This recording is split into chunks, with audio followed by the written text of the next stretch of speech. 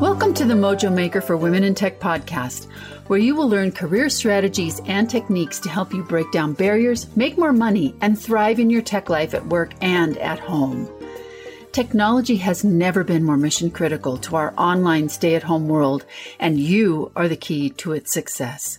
You'll hear from diverse women in tech as well as experts who share both personal and professional strategies so you can transform your work and your workplace from the inside out. I'm Karen Worstel, former Silicon Valley tech leader and serial CISO for iconic brands like AT&T Wireless, Microsoft, and Russell Investments. I hope you will join me in my mission and message of resilience and transformation to make an inclusive and equitable tech industry. If you find this show helpful, please leave us a like and share it. And don't forget to hurry over to createyourleadingedge.com to join innovative and affordable group coaching for women in tech on your terms. And now, on to Mojo Maker for Women in Tech.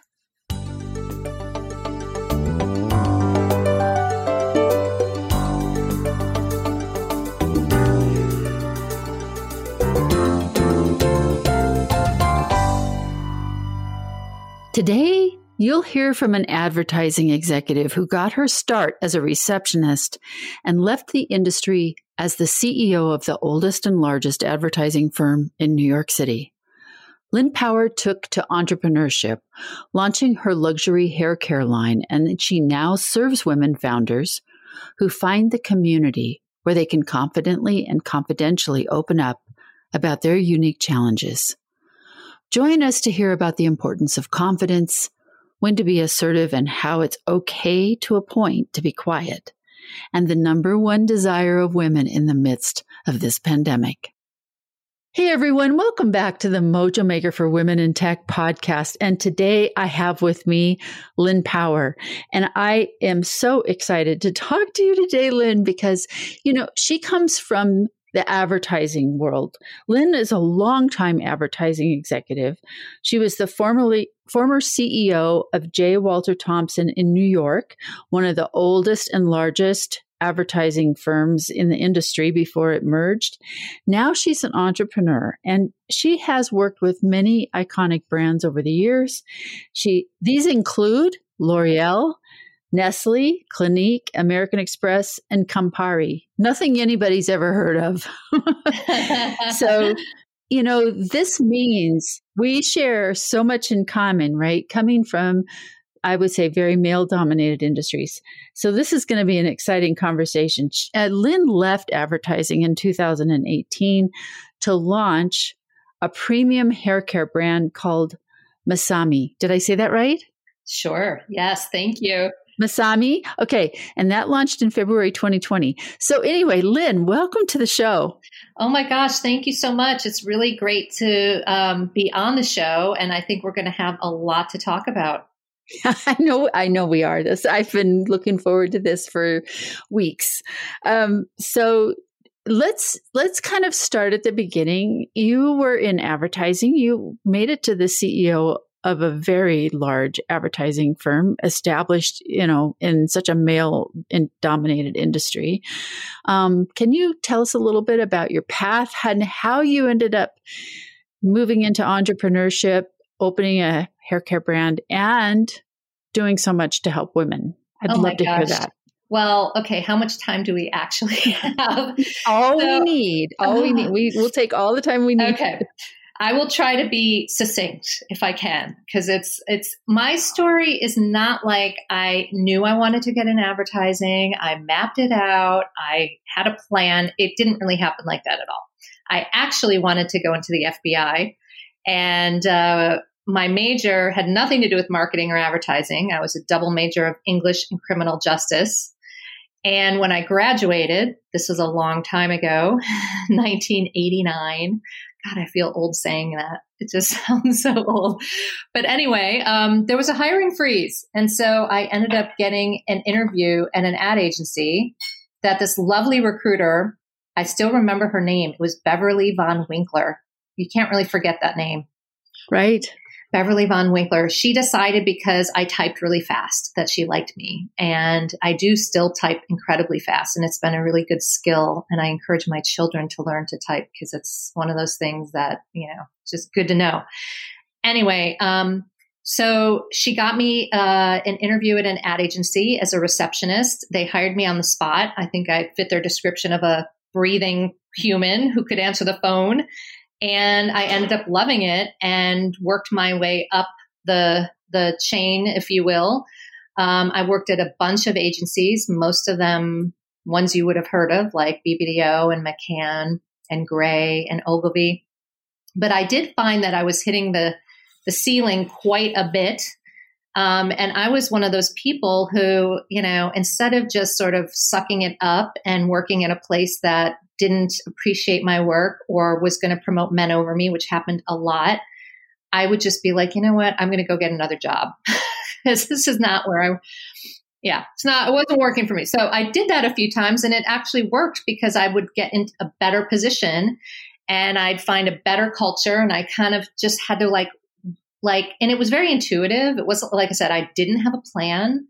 I just knew that if I was somewhere and I felt I was being held back, which happened at almost every job I had at some point, that, I didn't want to stick around forever. So anyway, I ended up going to a smaller agent after McCann, which I really didn't like. I was working on L'Oreal. I went to a smaller agency, but for a bigger role, and I ended up running the office, Arnold, which was fantastic. And I did that for 8 years and I really loved it. But then I ended up leaving and I went to J. Walter Thompson and I ended up, being the CEO of New York, which is the headquarters office. But then I did get to a point in my career where I kind of felt like I had accomplished what I wanted to accomplish in advertising, because you have these images in your head of the bosses, if you will, and having these really glamorous roles and jobs. And it's just not the case.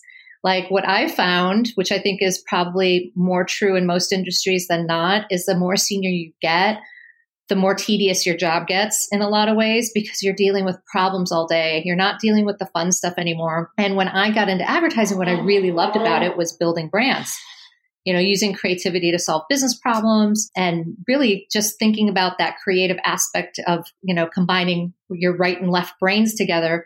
And when I was the CEO, really the last decade of my jobs, my career in advertising, I was like the person that the clients would call when they were mad, when they were unhappy with something or, dealing with finances or dealing with legal or dealing with HR. And actually we had a very public Me Too lawsuit at J. Walter Thompson when I was there. And I spent 2 years really on the front lines dealing with that. And I was pretty miserable and I would come home and bitch to my husband every night. And finally he was like, this is ridiculous. Just leave. And I was like, yeah, okay, you're right.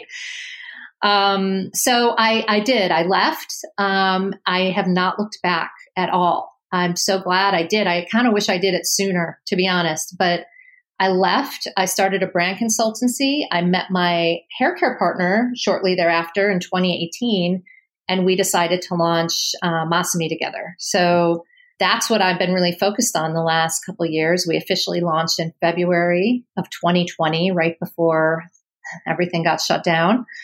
But it's been amazing, even though it's been completely unpredictable. So yes, that's basically my story.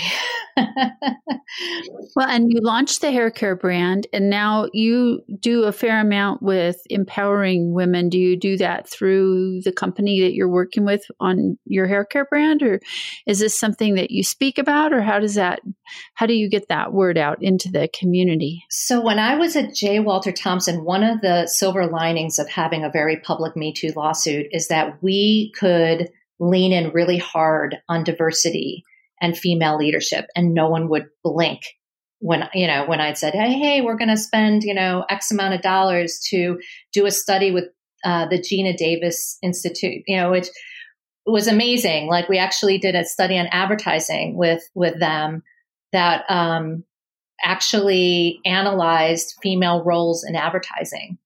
And just like in movies where women have fewer speaking roles and have shorter words and don't sound as smart and all that stuff, it's even worse in advertising.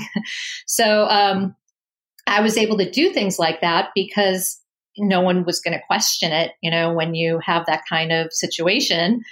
And then I found myself doing things like creating a female leadership program for our creatives. And then I found myself mentoring several women in the office. And then when I left, that continued. I continued to do that. And actually, I kind of expanded beyond obviously just my own circle. I had a few women reach out to me on LinkedIn and say, hey, I really could use some advice. I'm starting to launch a business. Would you talk to me? People I didn't know, by the way. These were strangers. And I'm always open to that. And so there is one in particular that I talk to every month. And she'll kind of say to me like, okay, this is what I did this month. What do you think? Should I try this? Should I try that? And, it's easy for me because at least I feel like I've banked all this wisdom. I might as well put it to use. And, it's great for her because it's an hour. It's not a huge commitment. And I have a bunch of women that I do that with now, including a bunch of other female founders. Because, it's really, really hard launching a business. And sometimes you just need someone who is in your shoes, who's walked in your, in those shoes, and somebody who you can vent to, somebody who you can be really honest with about your struggles, and they're not going to pass judgment. They're going to help you. So it's really hard to do that with investors or anyone, because you're trying obviously to impress those people. You don't want to open the kimono. So I find now that I've got a handful of women that I talk to regularly. I was just talking to one yesterday, kind of trying to give her some advice because she sort of reached that point in her business where she's saying, do I need to get a full-time job? Is this really working? And, like I said, it's hard. And you have to be willing to make those tough decisions often. And it's nice to be able to have peers, mentors, friends. To have a circle of people that you can trust where you can, kind of open up and share that. Because what strikes me that happens so frequently is that when women founders open in an audience, for example, of male peers, her concerns or even her competence is minimized. And I don't know if they mean to do that or if it's just kind of a competitive atmosphere, but you really run the risk of having your confidence undermined. Oh, absolutely. I mean, when I was in advertising, I never felt like I could show any cracks in the veneer in terms of my own skill set or, I mean, I don't mean to seem that you have to bluff. I mean, certainly, if there were things I didn't know, I would, ask and find out. But it was a confidence level, I guess I'm getting at, that you never wanted to sort of say, oh my God, this is really hard, or I'm struggling with this. Because it's true. There was just the perception that you get eaten alive. And unfortunately, there are a lot of industries like that. The men seem to have a bravado that carries them forward. And what I started to see happening in my situation, in my career, is that a lot of those men would get promoted before the women, which purely based on that. I don't mean to be stereotypical or, generalize, but go ahead. Go ahead. This is yeah. I mean, I do think women tend to be more inclined to actually master something, not pretend they've mastered something, where men are fine to, like, in their head, they've already imagined the success and they see themselves doing it and therefore they're doing it and they have no problem owning it. And women are kind of like, no, I really actually want to do it. And I really want to feel like I know it. And that discrepancy that I've seen over the years holds women back because women often don't raise their hands for jobs that they could do because, and then you see a guy get promoted into the job and he's no more capable than the woman, but he asked for it or he, implied that he'd already done some of the thing. It's just a more, I don't know, I guess it's just a more confident way of positioning yourself that women are often uncomfortable doing. So totally agree with that, by the way. Totally agree. I see it over and over and over again. And it's like, we actually, I think, communicate a message when we do that says, I would do this, but I might fail. Right. Whereas a guy says, I'm not sure I know how to do this, but I'll make sure it happens. I think that's right. And I think that putting a little seed of doubt in your manager's brain is sometimes really detrimental to your career. And by the way, I found that it doesn't matter if the boss is a man or a woman. Correct. Because women often have those same stereotypical, like they'd hire the man over the woman too. Well, if I were going to be making that decision, I can almost feel it, like just as you're talking about it, I'm having this like body feeling of what happens when you have two candidates and one of them is standing before you saying, I'm not really sure I know how to do this and I'm feeling unsure of myself. And the other person is saying, look, I don't know how to do this for sure, but I'm going to make sure that it happens. I'm going to get it done for you. And who are you going to go with? You're going to go with the one that says, I'm going to get it done for you. Yeah, right? Absolutely. And I think that we unintentionally kind of shoot ourselves. We shoot our foot off one toe at a time. Yes, that's so true. Well, the other thing I see happen a lot with women, and I was like this, it took me years literally to figure out how to not do this, is that we are the ultimate team players, most of us. Not all of us, but most of us. In other words, when I was put in a position in my career, I would get the shittiest job in the agency. Like they would say this, like it was known that the client was abusive and, treated the agency terribly and about to fire the agency. And they would go, hey, Lynn, we have this new opportunity for you. Like they try to present it like it was a good thing. And I knew what they were doing. It was like, you're giving me the shit assignment because you don't want to give it to the guy because he won't do it. And I would be a team player and I'd say, fine, yes, I will do it. And then I did it. And then, guess what? The client didn't fire us, and sometimes I'd end up having to stay with that client for a year or two because they, wouldn't want me to move off the business. So that's what happens when you're good at your job. You get penalized because then you're stuck with them. But this idea of like saying yes and taking on these crappy things that other people wouldn't, and men wouldn't, I've had to learn kind of the hard way in my career that actually, saying no can be very, very powerful. And, that is a tool that men have no problem with and women don't like to do.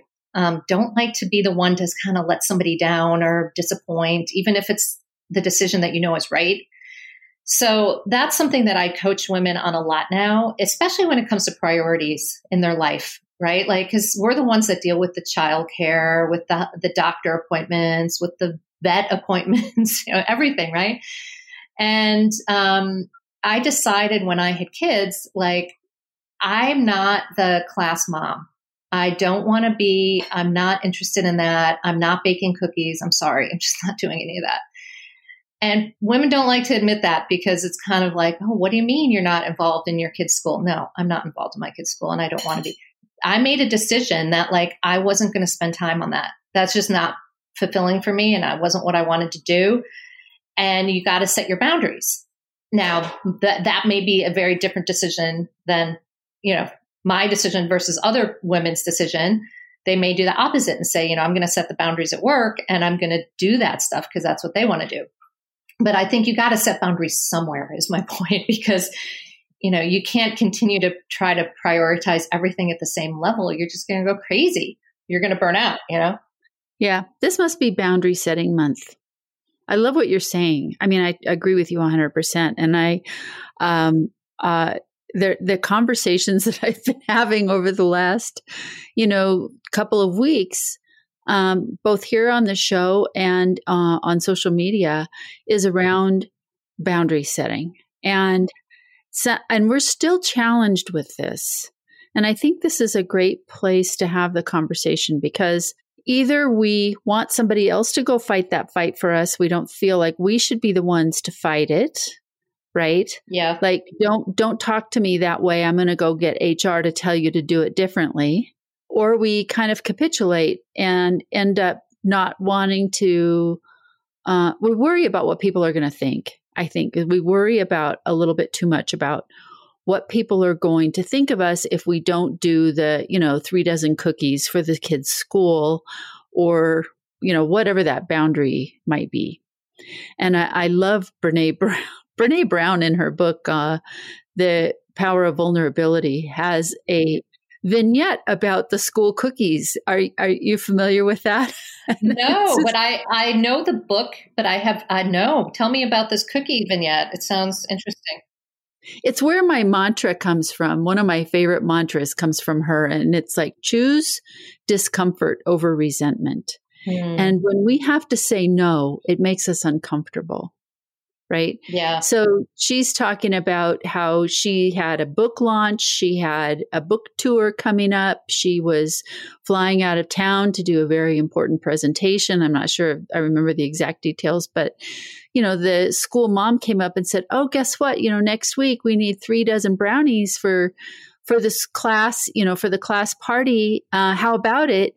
And instead of saying, no, she's like, she kind of grits her teeth and says yes.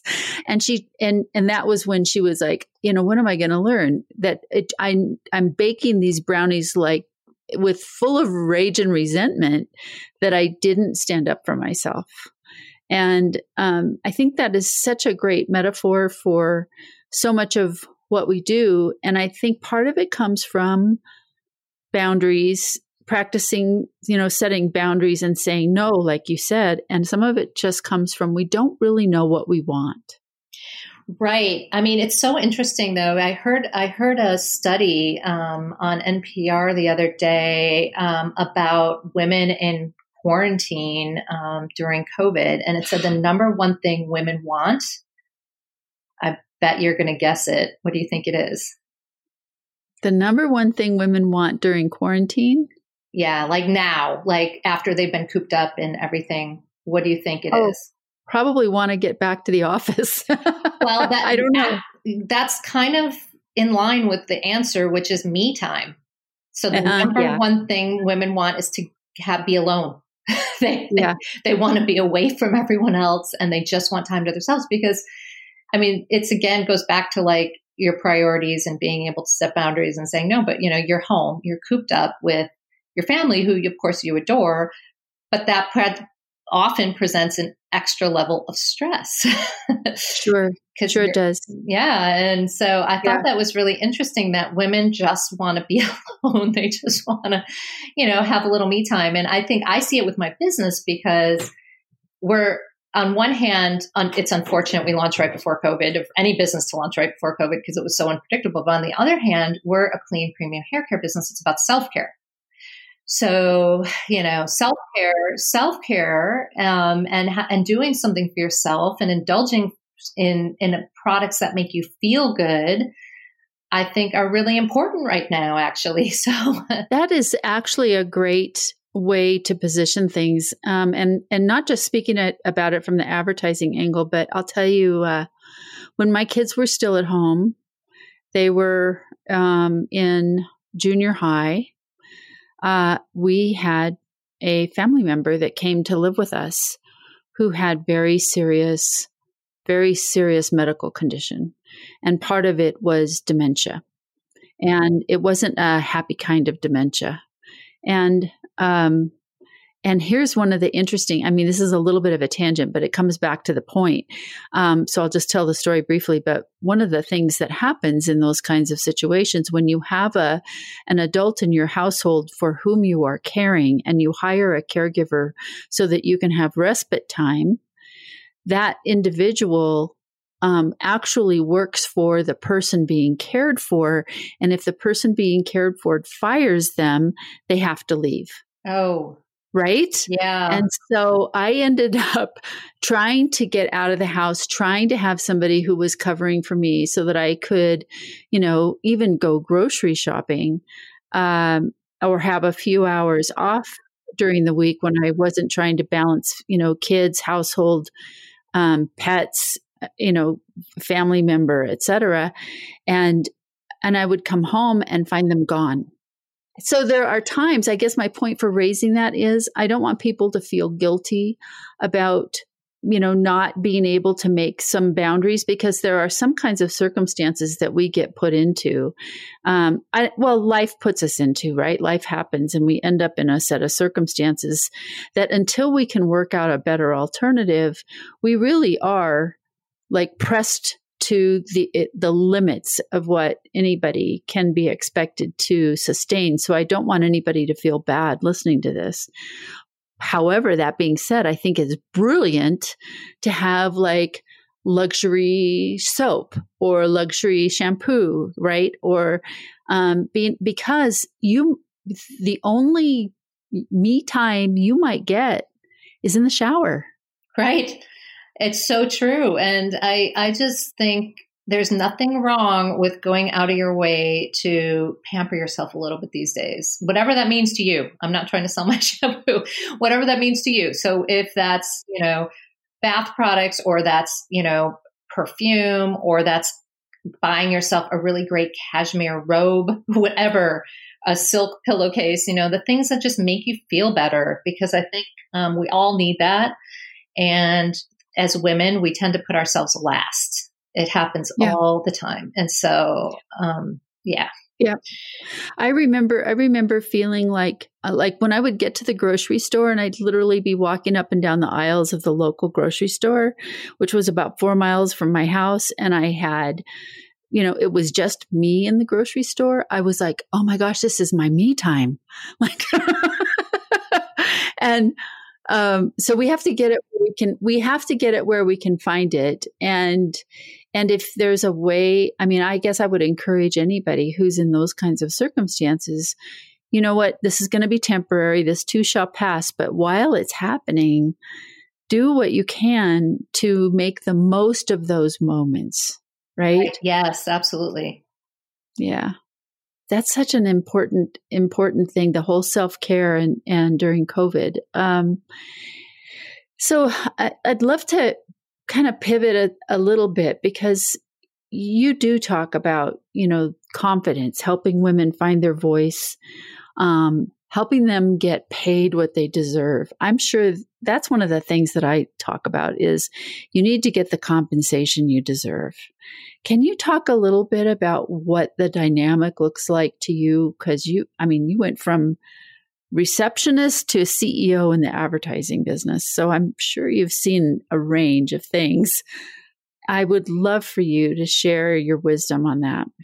Yeah. So let's start with helping women find their voice first. There's a simple trick that anyone can do, maybe not so easy to do these days on Zoom calls, but certainly if you're in a meeting, and you probably can do it, that I started to implement. I don't remember where I got the trick from, to be honest. It wasn't my idea. Somebody else had told me it. But basically, when you're in a meeting, you'll see a dynamic happen where the men will talk, interrupt, dominate, almost always.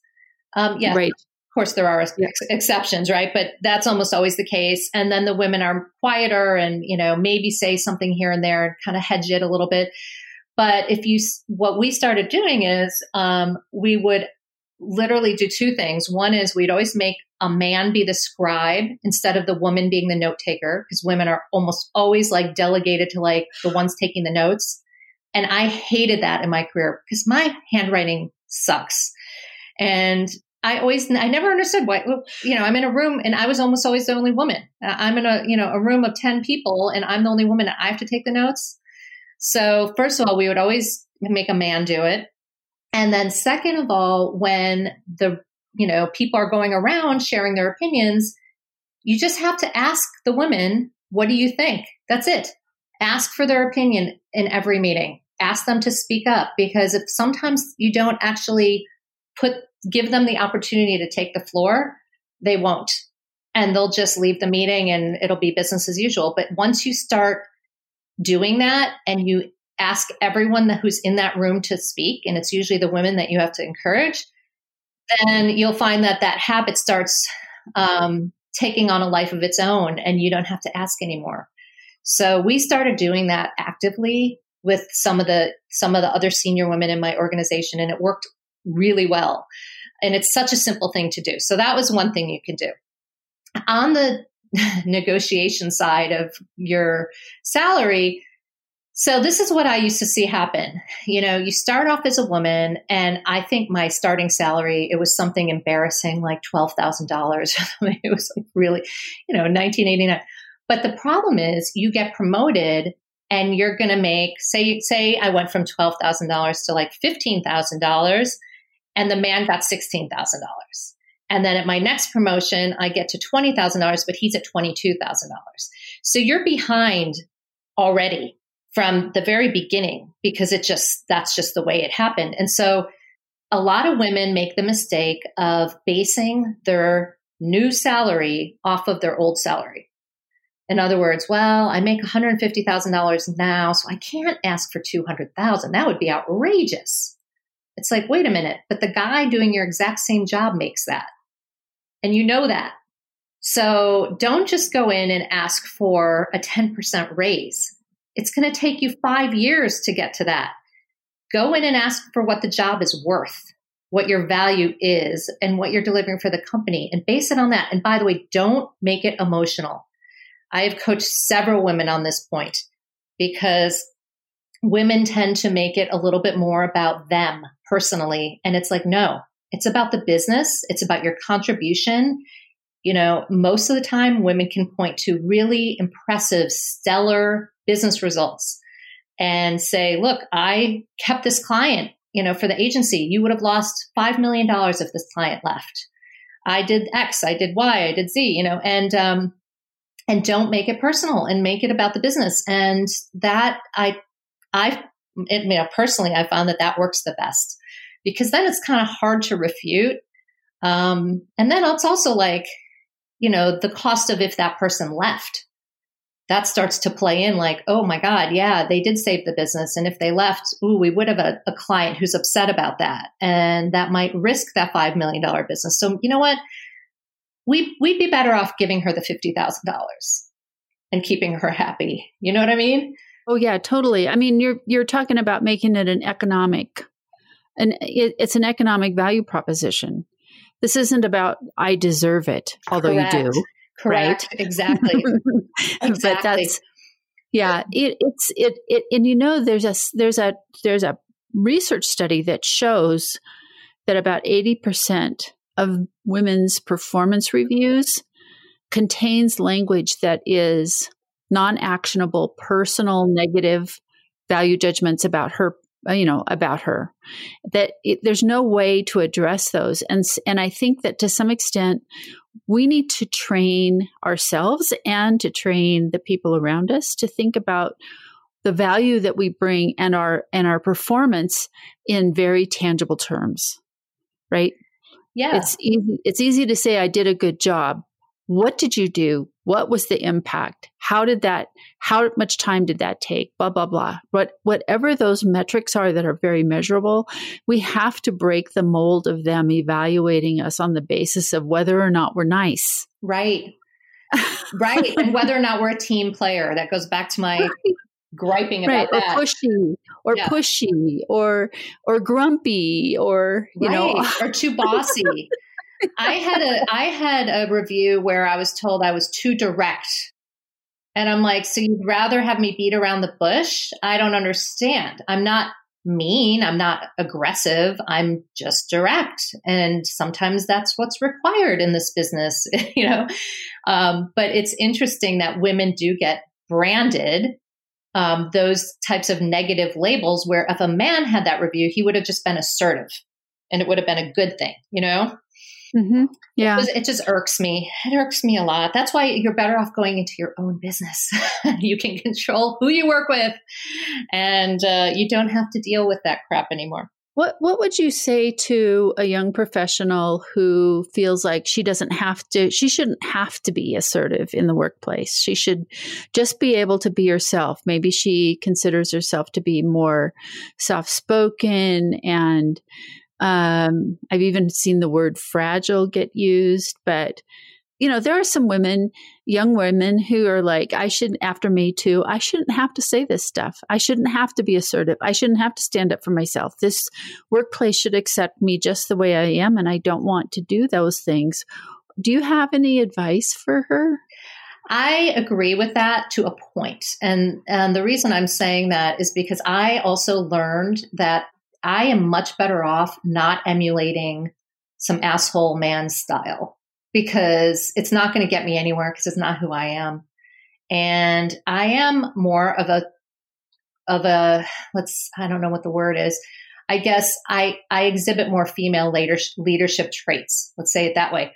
Listening, empathy, collaboration, things that I think now are really important for leaders, but 5 years ago, 10 years ago, were not so important for leaders. So I think there is nothing wrong with not being assertive and being your own person. But the reason I said to a point is because if no one knows what you're thinking, then you can't expect them to do things for you or to be taken care of or to get ahead. So even though you may be an introvert, and by the way, I'm an introvert, I'm a learned extrovert, but I am an introvert for sure. You have to still learn how to get your point across and your opinion out there. And maybe it doesn't have to be interrupting in a meeting. It can be a thoughtful email. It can be, a one-on-one conversation, but you're not going to get ahead if nobody knows what's in your brain. So you got to figure out your way to overcome that and still make sure that your opinion and your perspective and your point of view is being heard, because that's important and that's how you're going to get ahead. But like I said, there's no reason today that you need to operate in this command and control type of leadership style. I think what we are seeing is there are a lot of different leadership styles, and you need to find out what yours is and embrace it and be yourself, because people respond so much better to authenticity, even if it's not all perfect, than a leader who's just bullshitting or trying to be something they're not. Oh, yeah. Oh, for sure. We've talked about that before on this show, of how important it is to show up as yourself and unapologetically stand in your authority of who you really are. Because even if it's difficult for some people, then you are a known quantity. And that is so much better than, dancing around something and being, very situational about your responses to whatever the circumstances might be. I love your response. I think that's so true. Like, be yourself. And if it means that you're not, the one who's going to stand up and take up a lot of presence in the room, then know that and be in it. I'd love to hear what your reaction to this, because my sense of it is right now that most corporations haven't quite evolved to the point where they take every person just as they are and allow them to be that in a wonderful rainbow of variety within the company. I always have this, this thing that I say about corporate America, and it comes from an exercise that I've done when I have a group of people that I'm doing in a workshop, and I have them walk around the room 3 times. And I have them walk around the room once as themselves. And then the second time they walk around the room, I say, whatever that energy was when you walked around the room as yourself, I want you to figure out the opposite of that. Walk around the room as that. And then the third time I have them walk around the room, I say, now you need to walk around the room completely neutral, so that you're not projecting anything to somebody else. And then we debrief afterwards. And people, the first time we walk around the room, everybody said, well, that was cool. Everybody was themselves. That was great. The second time, people say things like, I took about 50% of my energy figuring out who I was supposed to be. And then the third time they walk around the room, they said things like, the energy all got sucked out of the room. Everybody looked like a zombie, and time slowed down. And that's when I say, well, welcome to corporate America. That's so interesting. I love that. That's great, because that really creates awareness into exactly what we're talking about. But this is my point of view on culture. I think every company has one. So if it's not a culture that is visible and is architected, as in what I mean by that is I think culture should be created, not just let to chance, because companies that lean into their cultures usually have a set of values. They usually hire against those values and they're able to promote those values. Depends what those are, right? It could be sustainability, it could be collaboration, it could be diversity, whatever the values of the company are.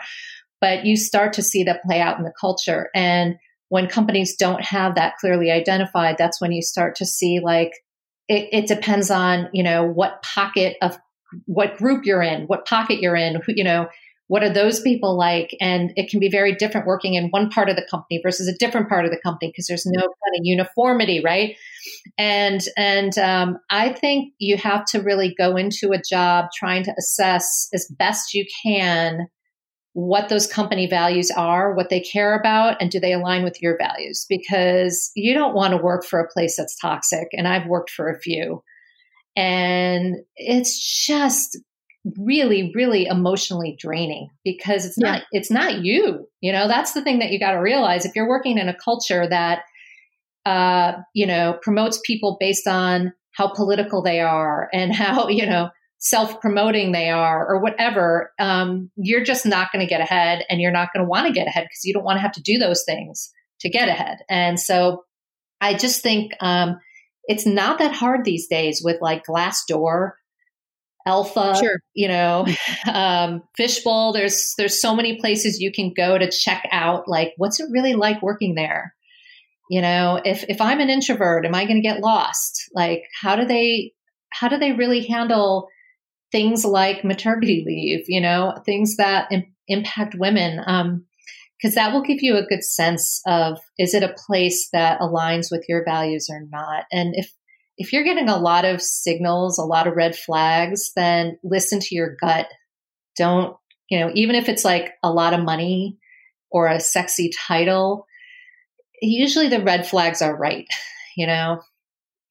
Yeah. Learn to trust that intuition. That's the one thing, yes. People who are sensitive and intuitive have actually really going for them is that your body will tell you, even if your rational mind is trying to convince you that this paycheck is totally worth it. Right. Your body will tell you for sure that something is off and you should listen. Yeah, definitely. 100%. Exactly. And just to be, be more aware because then you can make an educated decision. If you say, okay, I'm going to do this for my resume, I'm going to do it for a year. I know it's not ideal, but you can go into it eyes wide open as opposed to getting surprised and disappointed and just feeling shitty about it, Well, having your confidence undermined, doing the thing that I see so often is maybe it's me, maybe something's wrong with me. That just starts this spiral that is, that really goes just downhill. It doesn't go uphill from there. So, I totally agree with that is check it out. And I love, you mentioned this really early on in this episode, but I really love your abundance mindset because it was like, you know what? I can leave here and find another job. I don't have to stay trapped in something that isn't good for me. I can leave. I think that's important because it's hard for people when they're in a job. There's a paralysis, or maybe it's more like, I don't know if it's paralysis or fear or just comfort. You know what I mean? Like, oh, well, I know this job. It's the devil I know kind of thing. I see so many people stuck in crappy jobs or jobs that are, clearly not good for them.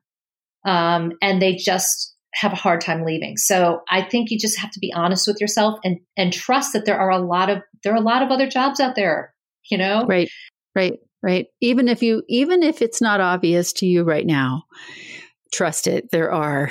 There are.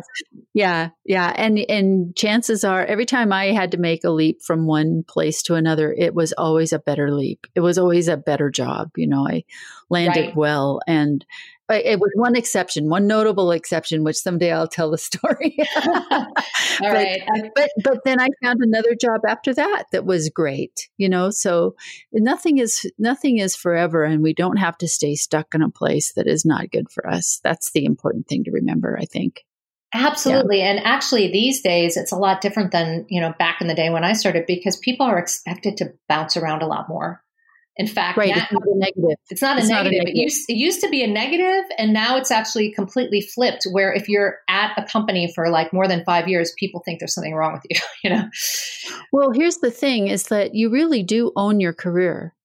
That it used to be that, in the 80s, even in the 90s, we were still the idea of a lifer at a company with a pension, and the company kind of owned you in a way that it was like they decided where you worked, they decided how often you worked, or they decided how you got trained. They decided so many things about your life. And we kind of traded that. That was an understood trade. And then when there was like this big blow up in the 90s where major corporations were making huge layoffs, and we realized for the first time maybe that this is not, we don't get to go for the gold watch, and that doesn't exist anymore. And we've hung on to some pieces of that. We've hung on to the idea that the company should train me. We've hung on to the idea that the company is supposed to develop me. We've hung on to those ideas, even though the company is not that kind of a relationship anymore, in my opinion. And so we have a little bit of kind of evolving to continue to get to the point that says, it's almost like I'm an independent contractor. I'm coming to work for you. We have a contract. You're going to pay me. I'm going to work. I'm going to be part of your culture. I'm going to be, part of your team. And there's a certain amount of negotiated agreement involved there where the company gives you a paycheck. But at the end of the day, we're still responsible for ourselves, right? That's right. Absolutely. And I think you're right. It's like that relationship we have with the company has changed for sure. Very much so. Yeah. And, on one hand, it is sort of like I'm not going to get rewarded like my parents did for sticking around, but I think it's a good thing because I think it puts control back in the employee's hands. You know what I mean? And so I do think ultimately you can, and that's one of the reasons I started my own business. It's like, I wanted to control my life. I got tired of other people controlling my life, or clients or situations or legal, or, it's just exhausting. And I do think there's empowerment in taking control, because then, you know what, you live and die by those decisions. And if it turns out bad, it doesn't mean that your life is over. It just means that you can take that learning and move on to do something else. But exactly. Fail forward. Yeah. I mean, look, I think you have to also, when you start a business, you have to be realistic. That's the other thing. Because sometimes people start businesses and they just assume that it's going to be this, incredible success, but it's a lot of hard work. First of all, like a lot. It's 24/7. And when you look at the numbers of how many businesses actually succeed and how many, I think I saw, it was a shocking stat, and I'm going to get it wrong. Maybe somebody else will know the correct stat and will correct it in the comments. But I thought it was something like only 3% of startups ever get to see $1 million of revenue or something like that. It's a tiny number. It's a tiny number. So I might be wrong. It might be more than 3, but it was a tiny number. And so like, I think, people have these aspirations, and you just have to know that like, it's not a guarantee, but that's okay. And like I said, you learn from every single situation you're in. And sometimes that is the most valuable thing. And then you can translate that into lots of things. And if you decide, you know what, I want to go back now and take my entrepreneurial learning and go work at this company and help them figure it out, that's cool too. But at least you're deciding. That's the key. Yeah, I love that. I love that so much. Well, congratulations on launching your enterprise. Thank you. That is very exciting. I'd love for you to take a minute, because somebody might really wonder where they can find your product for some of that self-care we talked about, and how can they get a hold of you if they want to connect with you. How does that happen? I'm easy to find. I'm on LinkedIn, so you can just search Lynn Power and search Masami, and I'll pop up. I'm also very active on social. My handle's Lynn Powered on everything. And then for Masami, our website is lovemasami.com, LOVEMASAMI.com. And our social handle is Love Masami Hair across, the whole Instagram, Facebook, Twitter, Pinterest, YouTube, the whole 9 yards. That's exciting. I'm going to go look you up. Thank you. Thank you. Yeah. And so anyway, I'm just so grateful that you were here. I've enjoyed this conversation tremendously. We could go on and on and on. Probably we'll have to come back and do again and check in and see how we're doing with everything. I want to hear how the company's going and your perspective of founder after year 3. So year 3 and 1 year after the pandemic. That would be great. That would be great. Thank you so much for having me. I really enjoyed it. Thanks, Lynn. We'll talk to you soon. Bye. That's it for today's show. Mojo Maker for Women in Tech podcast is part of the ecosystem of knowledge sharing and affordable group coaching to help reverse the trend of women leaving tech and to help diverse women in male-dominated industries get the visibility, opportunities, and compensation they deserve. Be sure to check out our 5-day challenge by visiting us online at createyourleadingedge.com. Like what you hear? Subscribe, share, or leave a review wherever you listen to the show. We'll be back again next week. Be well, stay strong, and remember, be an ally.